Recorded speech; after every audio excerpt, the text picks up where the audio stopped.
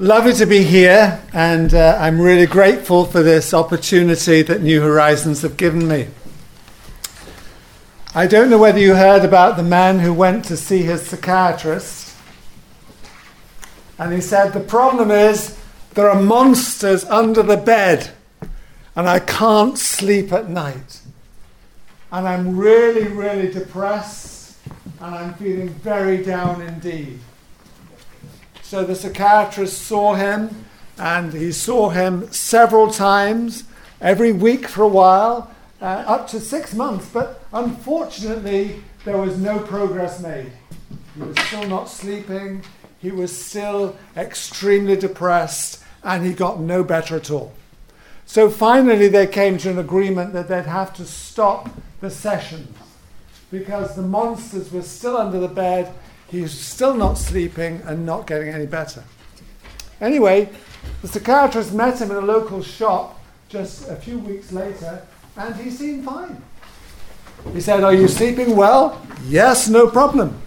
"Are you eating well?" "Yes, no problem." "How's your mood?" "Oh, I'm absolutely fine."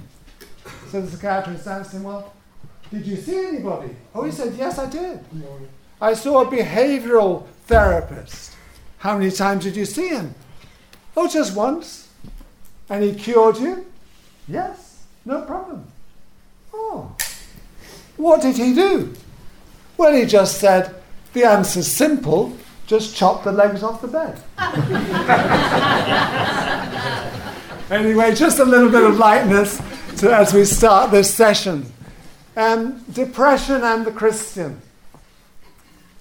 I am so grateful that the Word of God is so open about the difficulties that people had.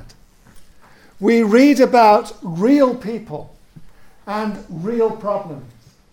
We read about people as they're doing extremely well, but we also read about people when they are really, really struggling. And I'm so glad that in the Word of God we have the detailed description of their lives so that we see their struggles and their pains and their difficulties as well as their successes.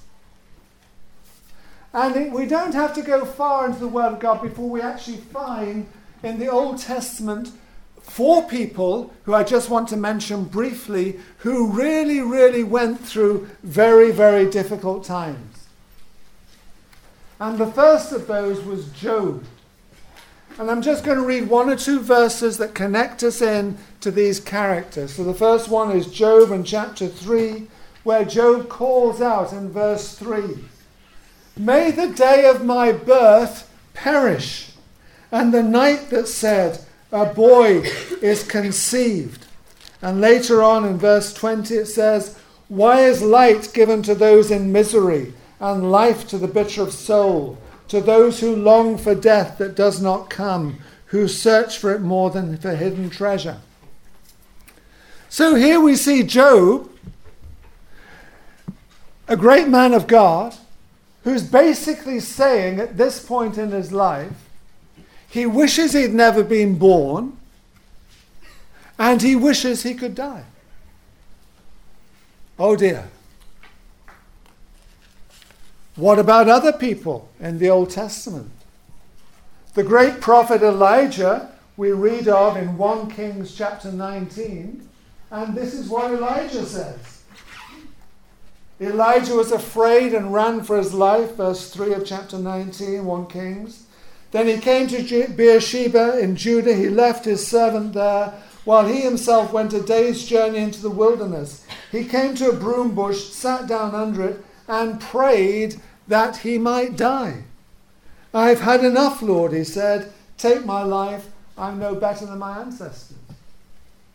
So here we have the great prophet Elijah also saying, life is not going well. I've had enough. I want to die.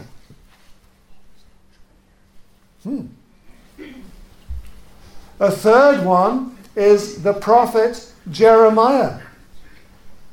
And Jeremiah in chapter 20 basically says this. In Jeremiah chapter 20 and verse 14 he says, "Cursed be the day I was born, May the day my mother bore me not be blessed. Cursed be the man who brought my father news, who made him very glad, saying, a child is born to you, a son. So there we have Jeremiah in the pits of depression, saying again, he wished he'd not been born. And then in the fourth example, King David, and there's several psalms that refer to this, but I'm just going to refer now to Psalm 32, where David says this in verse 3, when I kept silent, my bones wasted away through my groaning all day long. For day and night your hand was heavy on me. My strength was sapped as in the heat of summer. And there'll be other verses too from David's experience where he clearly comes out with strong symptoms of depression. Here he says, my bones wasted away, and he was groaning all the day long. So we have 4 biblical examples, and there are others too we could have referred to, where people get extremely low and extremely down. Can we say they all suffered from clinical depression? Well, probably not exactly. I'll go through what clinical depression is a little bit later on. We probably can't be accurate and say exactly that because we don't have sufficient information. But from the information we have, it seems extremely likely that these people actually did go through these very, very difficult times. And then we might ask the question, well, what was going on in their lives to cause them such difficulties? Why was it that they were in such a difficult situation? And what we find out is that there are 4 entirely different scenarios. They're not the same. And you see, that is true of depression. People can present with depression, but there can be all kinds of reasons behind it. One of the great difficulties we've had sometimes in church life is that people tell people, if you're depressed, then actually there must be something wrong with you spiritually, and you better get yourself sorted out. That actually doesn't really help. All it does is load guilt on top of the depression. Can a problem be spiritual? Yes, it can. But is it always spiritual? By no means. And certainly it's not all to do with guilt and failure, which some preachers might have you believe.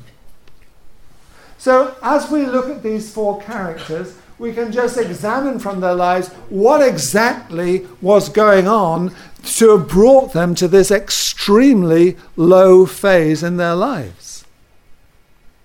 Well, with Job, if you read the first chapter of Job, you can clearly see that Job was going through a terrible, terrible time. Basically, he lost everything, almost everything, that was vital to his life. He lost all his possessions, all his herds, all his flocks. He lost his children. His wife turned against him. And then his health went, and he was sitting on the ground, scratching himself with a bit of broken pottery. And you might say, well, what has happened here? Well, essentially, Job has lost pretty well everything that was important to him, except his life and his faith in God. And really, he couldn't understand at this point in time what is going on. And you see, we live in a hurt and broken world, and we cannot avoid things going wrong in our lives. Now, you may say some have more things going wrong than others, granted. But still, things go wrong. And sometimes in our lives, we lose things that are extremely precious to us, and we don't always understand why. I've had people coming into hospital, for example, who've lost their spouse, and they cannot understand what's going on, and they're grieving so badly, and it's not just grief, they're actually suicidal with it, which is why they need hospital admission. You see, loss, severe loss, and also failure to understand can lie behind depression. So that was Job's situation. But when we move on to Elijah, we find an entirely different scenario. With Elijah, you see, what had happened in his life was this: that he had been mightily used of God, but also he'd lived quite a lonely existence. You see, what had happened with him was that he had spent 3 years by a brook and then out of the country for a further period, and basically he'd lived a lonely existence. And then God called upon him at a particular point in time to confront all the false prophets that Queen Jezebel had brought into the country.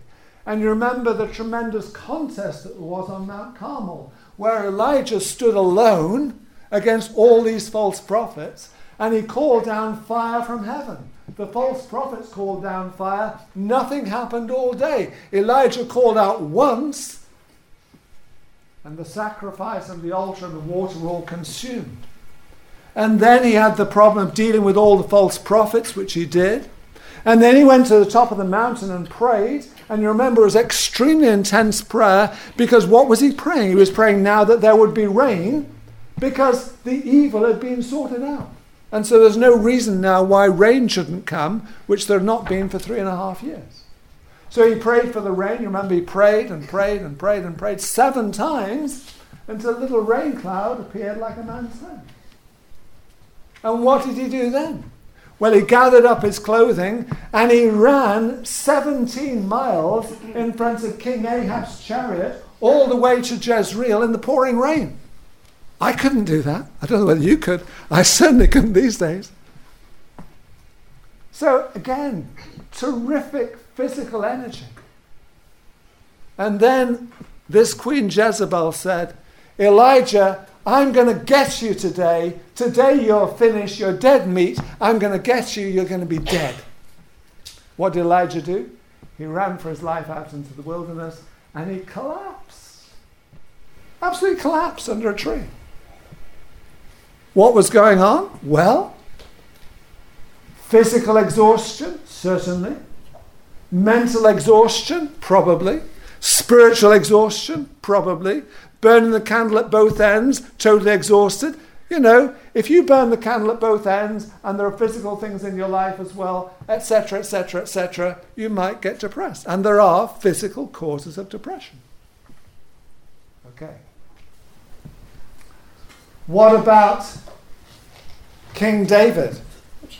King David, you see, his situation was entirely different again. What was David's problem? Well, you tell me, but he'd basically ended up committing adultery with Bathsheba. He'd murdered her husband Uriah. And it seems in those 4 Psalms I put up there that there is a bit of a sequence going on, and it seems likely, very likely to me, that King David's depression, which certainly comes out, was related to his basically sin, adultery, and murder. Can sin be related to depression? Yes, it can. Can evil habits be related to depression? Yes, they can. But it's not all that problem, you see. What about Jeremiah? Jeremiah was somebody who was called upon by God to basically give a last chance, as it were, to the people before they went into exile. And you find that actually Jeremiah faced rejection by everybody. He was rejected by his family. He was rejected by his villagers. He was rejected by the priests. He was rejected by his other prophets. He was rejected by the king and court. Nobody basically accepted his message. And essentially, he went through utter and total rejection. Well, you see, there are people around like that. Sometimes those in particular in positions of leadership or responsibility can face those great difficulties in their lives. They go through times like that when they really, really struggle with those kinds of feelings of rejection. Can that be related to depression? Yes, it can. And so here we have in the biblical record, I feel, 4 people who basically went through very, very difficult times, probably related to depression. We can't say definitely it was clinical depression, but we can be fairly sure that some of that was going on. And as they go through those times, they really, really struggle. And they come up with those features of depression. But there are 4 different causes behind it. One, it's tremendous loss. The other, it's mainly physical. Another, it's probably sin. And the 4th one may be entire rejection by everybody else. And you see, depression is something that is not uncommon. And we'll come on to that again in a moment. But you see, even when we go through the pages of Christian history as well, we do find that people have really, really struggled with depression. We find, for example, one character who's fairly well known, Charles Haddon Spurgeon, the preacher. There came a day in his life when basically he was preaching in a large public place and there was huge crowds outside, and essentially in that place a few people, a few bad lads as it were, they started crying out, "Fire, fire, fire." And people were killed in the melee that ensued. Spurgeon, it nearly finished Spurgeon. He really couldn't cope with it. And there were periods in his life where he got extremely depressed. And he wrote a book saying, when a preacher is downcast, looking at some of the reasons he could point out himself for his own depression. But still, God mightily used him. And thousands would come to hear him. And God really blessed him. Can God bless a person who's depressed, struggling? Yes, certainly. Another example we might look at is the example of the missionary who went by the name of Adoniram Judson. And Adoniram Judson went out to basically to Burma, Myanmar now. He went out to Burma in the early 19th century, and he struggled for several years before he saw any converts. And then basically Burma and England were tied up in a war situation. And during that war, he was desperately ill-treated. He was in a cell with his shoulders on the ground and his feet hoisted up to a pole in the middle with vermin running around, terrible. And nobody knew who would be the next one who would be taken out and shot. Awful, awful situation. And then in the aftermath of that war, basically he was used as an interpreter to try and solve the difficulties ensuing in the aftermath of the war. And in that situation, he was separated from his wife and young child. And as he was separated for quite a long time, actually his wife and young child, they both died. And Judson could not forgive himself for not being with them when they had needed him most. What did he do? Well, he tried to bury himself in his work. And he worked and worked and worked and worked at his Bible translation. But, you know, you can't deal with grief and pain that way. You have to somehow let it out. And of course he didn't. He tried to bury it. And then what did he do? Well, actually, he went out into the jungle and he dug a grave for himself, and he wandered round that grave in a suicidal state for several days. Wow. How low can you get? And then what happened was he did have some fellow missionaries, and basically they prayed for him night and day. They poured out their hearts in prayer for Judson. And as they prayed for him, he gradually got better. But then something absolutely remarkable happened. Before, when he'd been preaching, only a few people had responded to the gospel. Now when he preached, thousands came to Christ. So was his depression wasted? No. Was his depression sent by God? I don't believe so. Does God do nasty things to people like that? I don't believe so. But on the other hand, as he came through that depression, as somehow he kept his eyes on God, even though there were times in his depression he couldn't feel God. He couldn't seem to know God's presence. He still kept his eyes on God, and when he finally came through, God had done something in his life that was immensely powerful. You see, God can use even the depression and the difficulties in our lives. What I want to do now is just move on, having looked at the Christian side of things, just a little bit to look at some of the clinical features of depression, just, so you'll be aware of what we're talking about. For example, this is what we talk about when we talk about depression.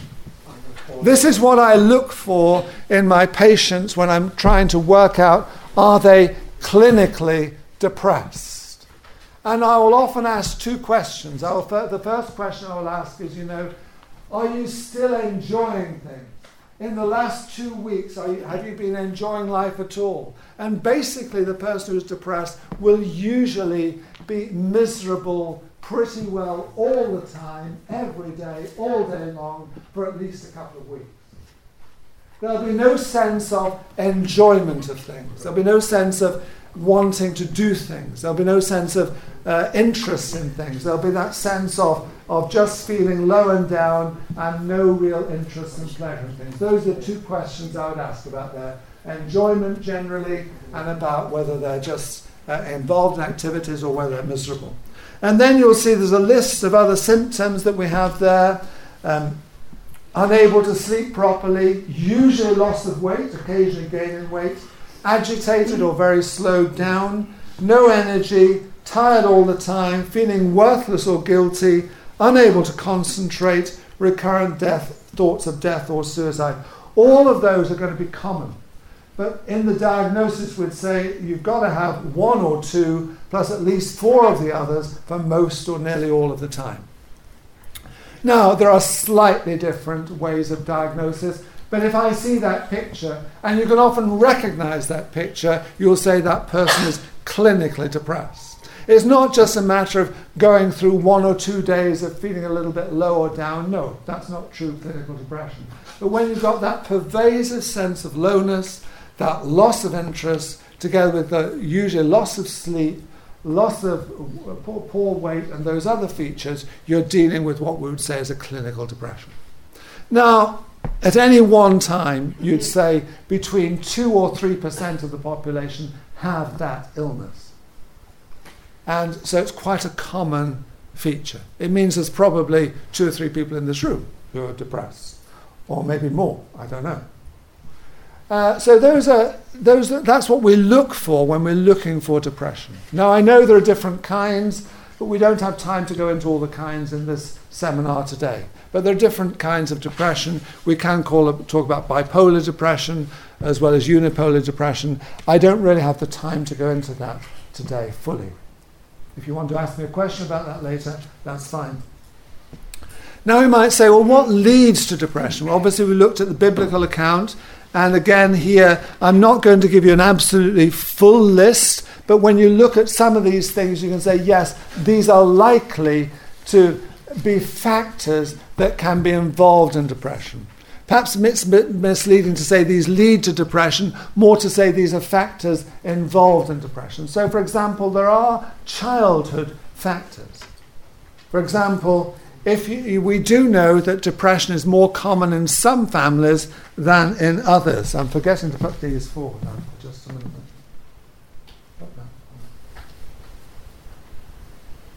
Okay, we're talking about childhood things. So, depression is commoner in some families than others. Childhood experience, loss of mother or absence of parents is a factor. Experience of physical or sexual abuse, overprotective or non-caring parents, and personality. Those prone to anxiety and perfectionism may be at greater risk of depression. Now, what I'm saying in those factors in childhood is I'm not saying that if you've got these things, you're going to get depressed. I'm not saying that. All I'm saying is that if these things did go on in your childhood, you may have a slightly higher risk of getting depression.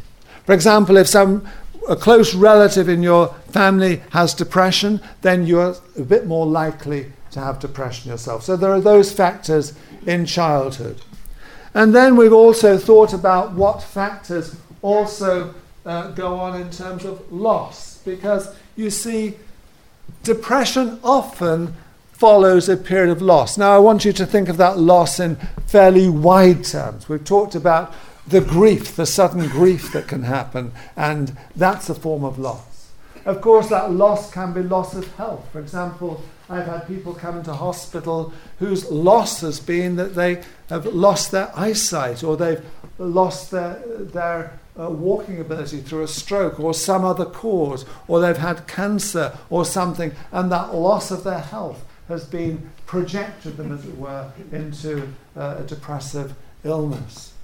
So that loss can be also in the financial situations we've had. It can be loss of finances. It can be your home being repossessed. It can be loss of your job. All of those things can be happening to bring about a situation of loss. So usually we'll find with depression that there are some factors from early on and some factors involving loss in the last 6 months or a year. Can be loss of even good name.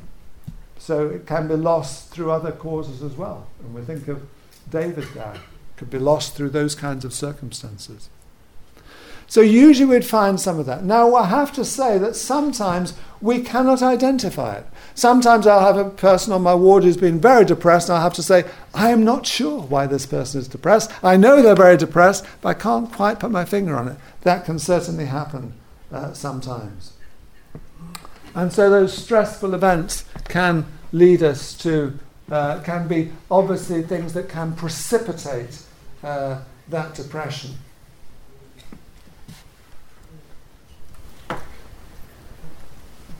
What happens in the body with depression?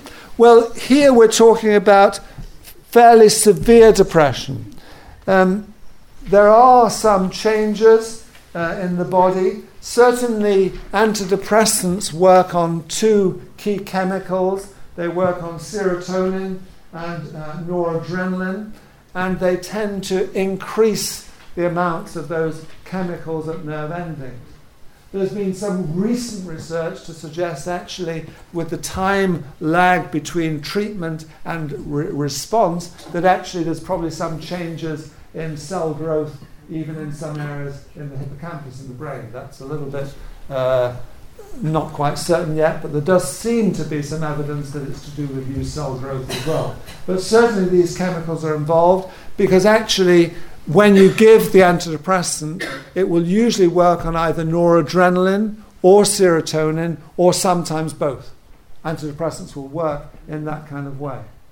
Some people are a bit afraid of antidepressants. I found them to be very useful drugs when given appropriately. Sometimes I think they're overprescribed, but certainly for somebody who's severely depressed, they can work extremely well.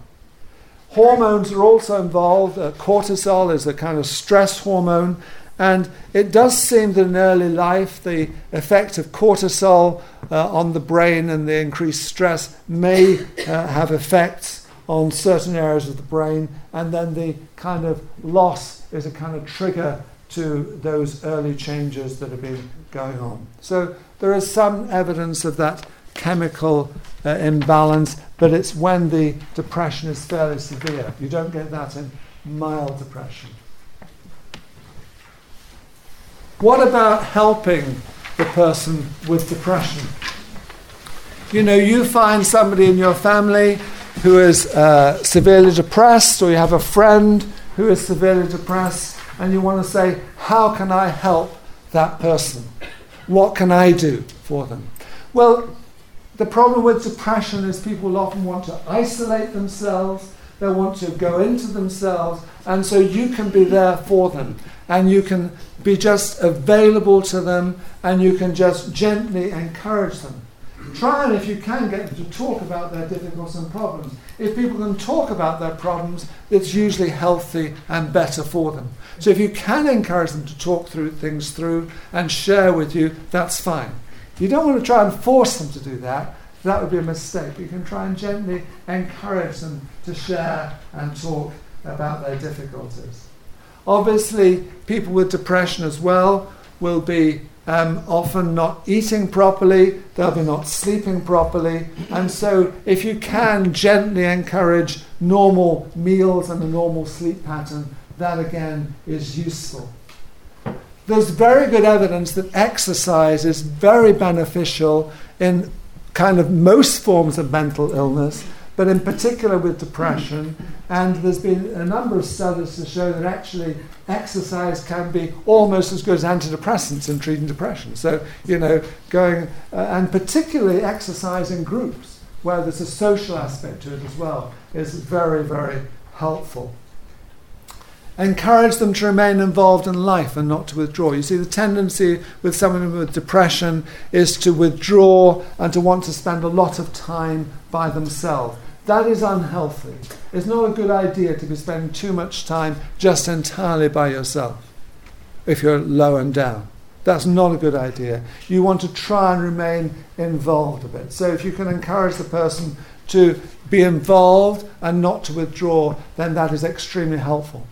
I spent a lot of my time into the psychiatry of old age, and I would spend a lot of time in clinics trying to persuade someone to do something with other people. Almost it didn't matter what they did, really, so long as it was with other people and there was a social element to it, because so many people are lonely. There's an epidemic of loneliness. In fact, I put an article on my website on the epidemic of loneliness, so you can check that out. But it's a tremendous problem in this country. Loneliness, So that's that's how you can help people. How further can we help people with depression?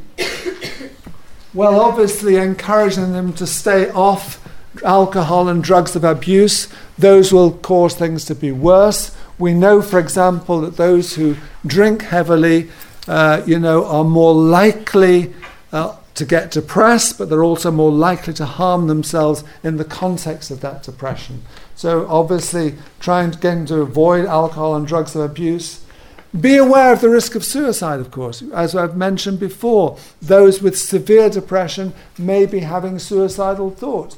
It's a good idea to gently inquire about them, but then if you find somebody who is suicidal, don't try and manage it yourself. Get help. And obviously, depending on the situation, that help may need to be very urgent. If someone's obviously suicidal, you don't leave them alone. You stay with them until you get help, And often that help will be the importance of medical assessment. Medical assessment is necessary with depression. Why? Because that medical help will be a way of assessing how deep that depression is. It'll be a way of looking at what might be the underlying factors behind that depression. It'll also be a way of coming up with a good plan as to how to effectively treat that depression. So medical assessment is necessary. Sometimes a person may be willing to see a doctor for a related physical problem. It can be sometimes difficult to get a patient who is clearly depressed to see the doctor. Well, sometimes you might say, well, go and get a physical checkup, go and get a few tests done, you seem a bit run down. So that can be a way of doing them. And obviously don't blame the person and say you shouldn't be depressed, and don't say pull yourself together. That really doesn't help.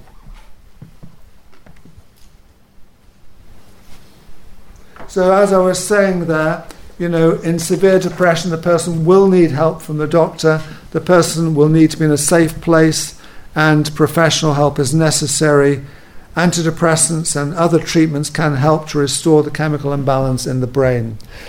I have seen people given electric shock treatment who are at death's door recover. It has its place still in severe depression. We don't use it so commonly because we're aware of the dangers, but occasionally it can really, really be helpful. Talking about briefly antidepressants, I'm only going to just go into this very briefly. They usually take some time to begin to work well, at least 1 or 2 weeks. Treatment will usually need to be not only to get the depression better, but you need to give them for a longer period after that to stop them relapsing. So we're talking about several months, often a year or 2 on the antidepressants. As well as treating the depression to help stop it coming back.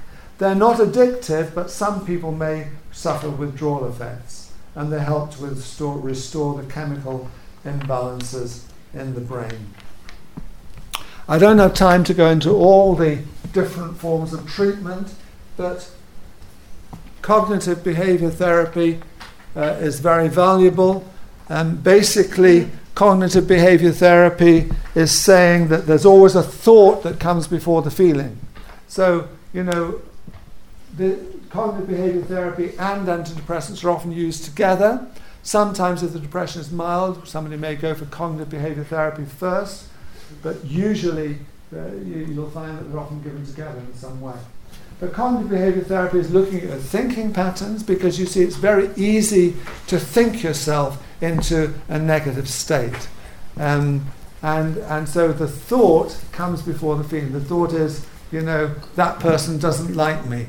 How do you feel? I don't feel so good. Okay? Thought and then a feeling. And then connected to that is the fact that those thoughts are often unchallenged. You see, I might say to myself, that person doesn't like me. What do I do with that thought? Do I just keep it inside? Or do I examine it and say, actually, is that thought true? So examining the thoughts can be extremely helpful. And those thoughts often go unchallenged. The thoughts are generally incorrect, and if the thoughts are changed, the feeling gets better. I wish I had more time to go into that more fully. I don't, so we're going to have to leave that one there. Activity schedules can be very valuable for those with depression. I would often try and encourage people to be doing things. Some things that they'll enjoy, other things that they'll get a sense of achievement from. So I'll often encourage a person to actually begin to do something rather than doing nothing. And that process of activity scheduling can be extremely valuable. I'm just going to finish this session before we have 1 or 2 questions with some work that I find very interesting. And this is work by Professor Patricia Casey from Dublin. And there are many others who've done this very similar work. And essentially, what this work is saying is that actually those who regularly practice a religious faith actually do better. They do better as a group. Now, obviously, we've looked at biblical characters and characters from Christian history, and we've said Christians can get depressed. It's true. But as a group, what this work is saying is actually those who have basically practiced their religious faith, they generally do better than those who don't. And this work is an examination of over 300 clinical papers of those who've connecting together mental health and religious practice. And so as a result of examining those 300 papers, she's come up with these 6 conclusions: that the overwhelming weight of evidence so far is that being actively involved in religious participation is psychologically beneficial for individuals. Rates of depression and suicide are lower. Young people are less likely to engage in self-destructive behavior. Marriages are stronger. People live longer, and people are better able to cope with bereavement. Those 6 conclusions. And if you kind of extend that across society, we'd say then that basically religious practice would lead to benefit to society. And I think that is a very valid extension. I'd like to talk more about her work, but again, we're running out of time. But it's interesting to note that. So, our religious practice is actually beneficial, even though at times we may still go through some tremendously difficult and painful times in our lives. Well, really, that's all I want to say. There's a lot more I could have said, but I'm aware that we are slightly short on time, and so we need to just leave it there. But I will be happy to try and take a few questions. So if you have a few questions you want to ask me, I'll do my best to answer them in the last 15 minutes. Is that all right? Yeah, can you repeat the question, Stephen, for the microphone, just for the recording, just whenever a person asks a question? Yes, thank you. Thank you.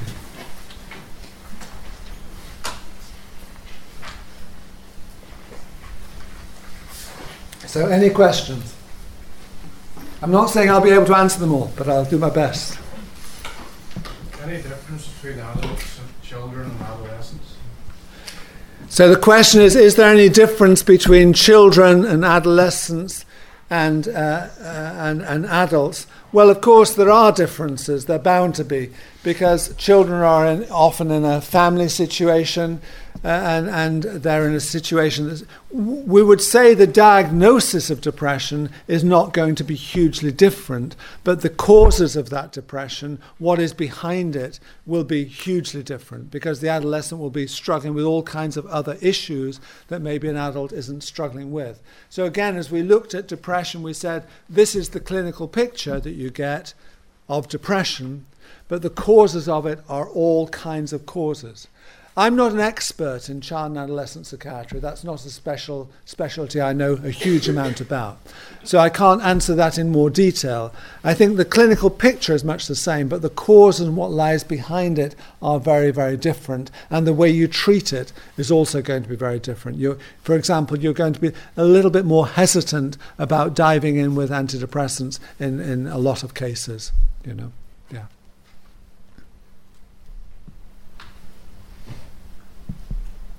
Yes. Do you see, Stephen, within the church prevalent behaviour saying that God will heal you, let's pray that God will heal you and you don't need your medication anymore? The question being asked is there an attitude that's prevalent in the church whereby church might say you don't need your antidepressant and God will heal you? Yes, I think that attitude is around quite commonly, and it's a bit dangerous. I always advise church leaders and those involved in any kind of ministry, do not tell somebody to change their medication. That is not your job. It's the job of the doctor to tell the person to change their medication. It's not your job. If you do that and things go wrong, you are culpable. And in this culture, you might actually get sued, I imagine, if you did that. Because that would be a mistake. Don't tell people to change their medication. Leave that to the doctor. Now, the second question that arises is, does God heal people? Well, of course, God does heal people. He does heal people, and it can be quite remarkable. I have seen at least one person who's made an amazing recovery from depression following a time of prayer, and that can happen, and I'm sure there are others too. But, I think we have to be a little bit careful.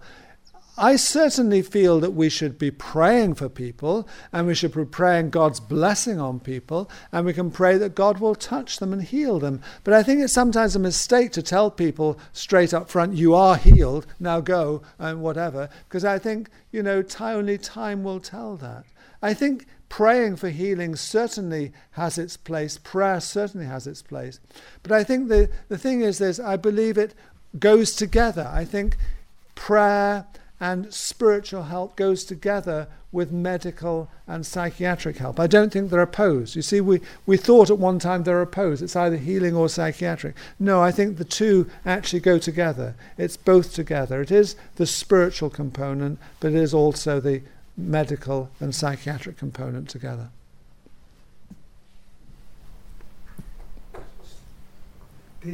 Following on from that, and it's similar to that part of that question. Sometimes people with health issues, not necessarily mental health issues, will themselves maybe say, I don't need my medication. Is there anything we can do in that situation? So the question is about people not only with mental illness, but sometimes with physical illness, saying they don't need their medication.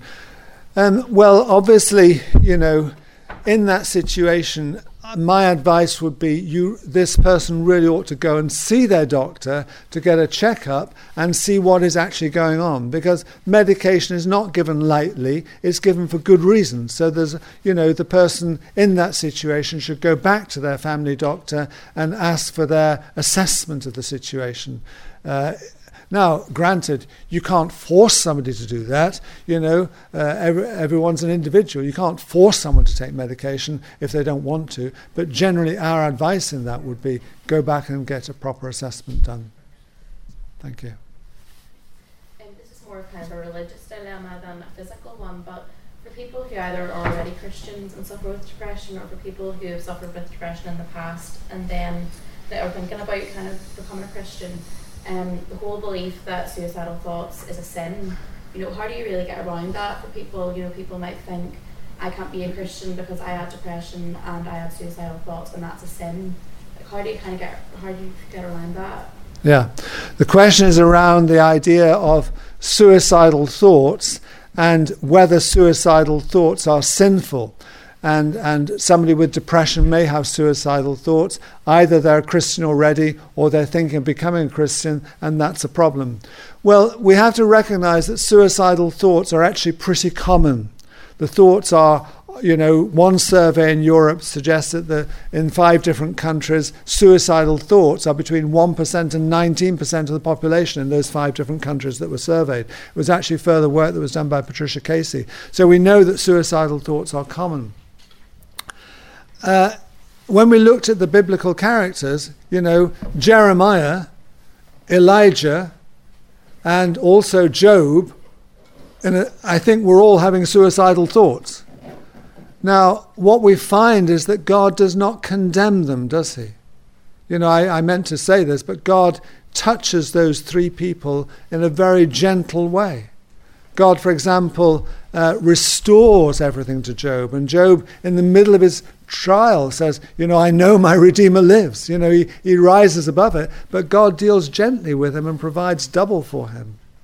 With Elijah, God gently provides food and sleep for him, if you read the story. God is very gentle with Elijah.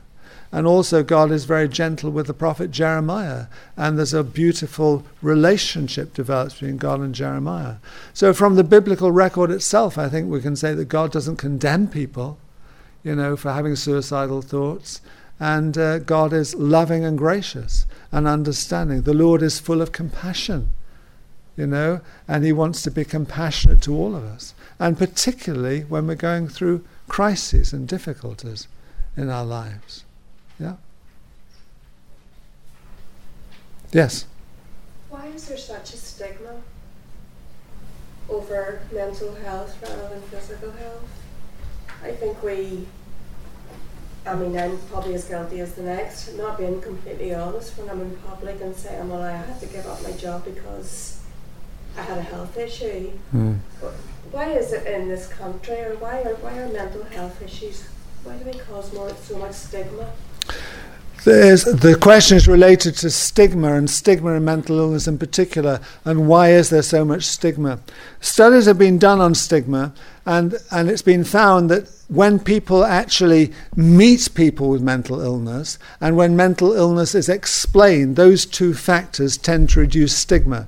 So if we want to try and reduce stigma, we need to talk more about mental illness in this kind of context, and also in our churches. So talking about it certainly reduces that stigma. People having a chance to meet and talk with people who've got mental illness, again, that tends to reduce the stigma. But the stigma is there, and we have to try our best to overcome that. But certainly churches taking the route of talking more about mental illness, talking more about depression, these kind of problems, I think that's one way through.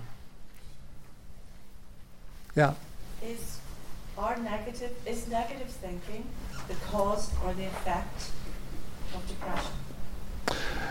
The question is negative thinking the cause or the effect of depression? You often find that things actually go both ways round.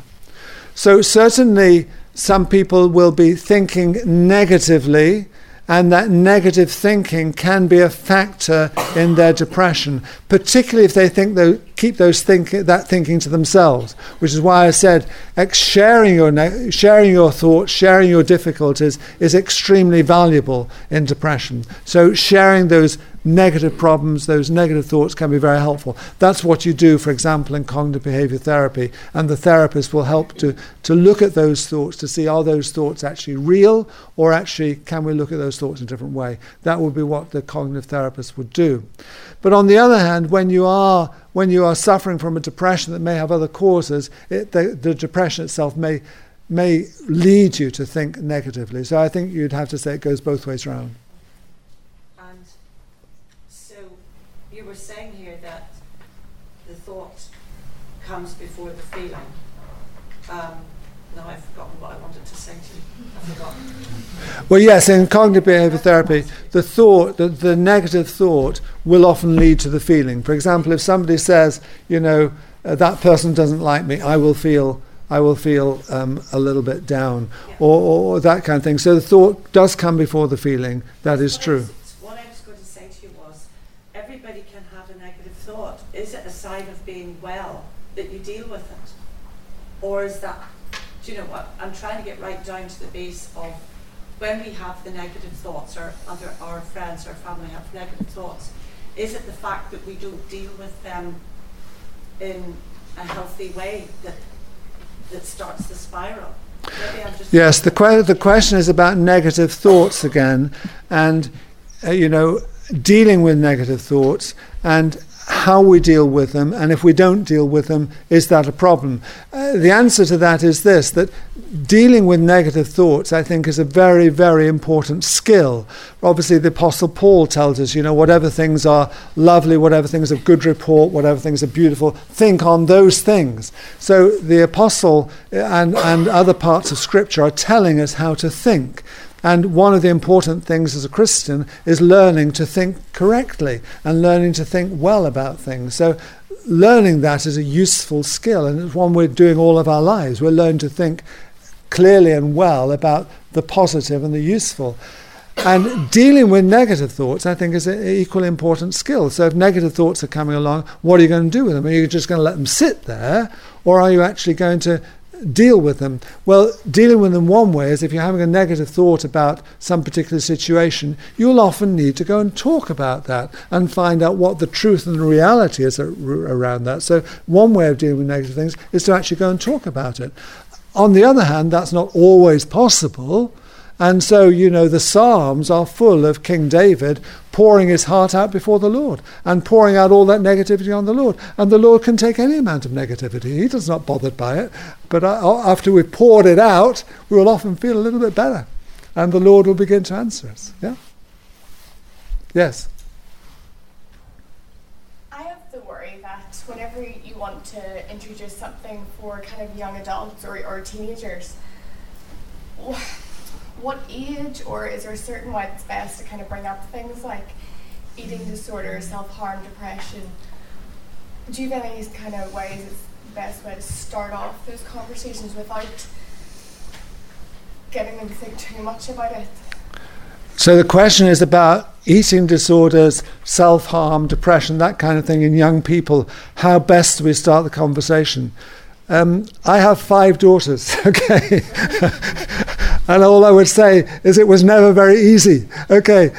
So for me, as my age and vintage to start off, it would be more difficult. For a young person to talk to their fellow young person about it, I would have thought that would not be so difficult. But how you actually start that conversation, I don't know. I think one of the things that is so vital in this whole area is that our whole attitude should be loving and compassionate. We must discover the compassion of our Lord Jesus Christ, who went out of his way to draw people to himself. He was the friend of prostitutes and sinners. He was the friend of everybody. And so we need to have that same attitude of love and compassion towards the outcast, the downtrodden, the depressed, the mentally ill. And our attitude will, I think, find a way for us. As to exactly how you do it, I wouldn't be the expert there. I think we're almost out of time now, so just like you to show appreciation for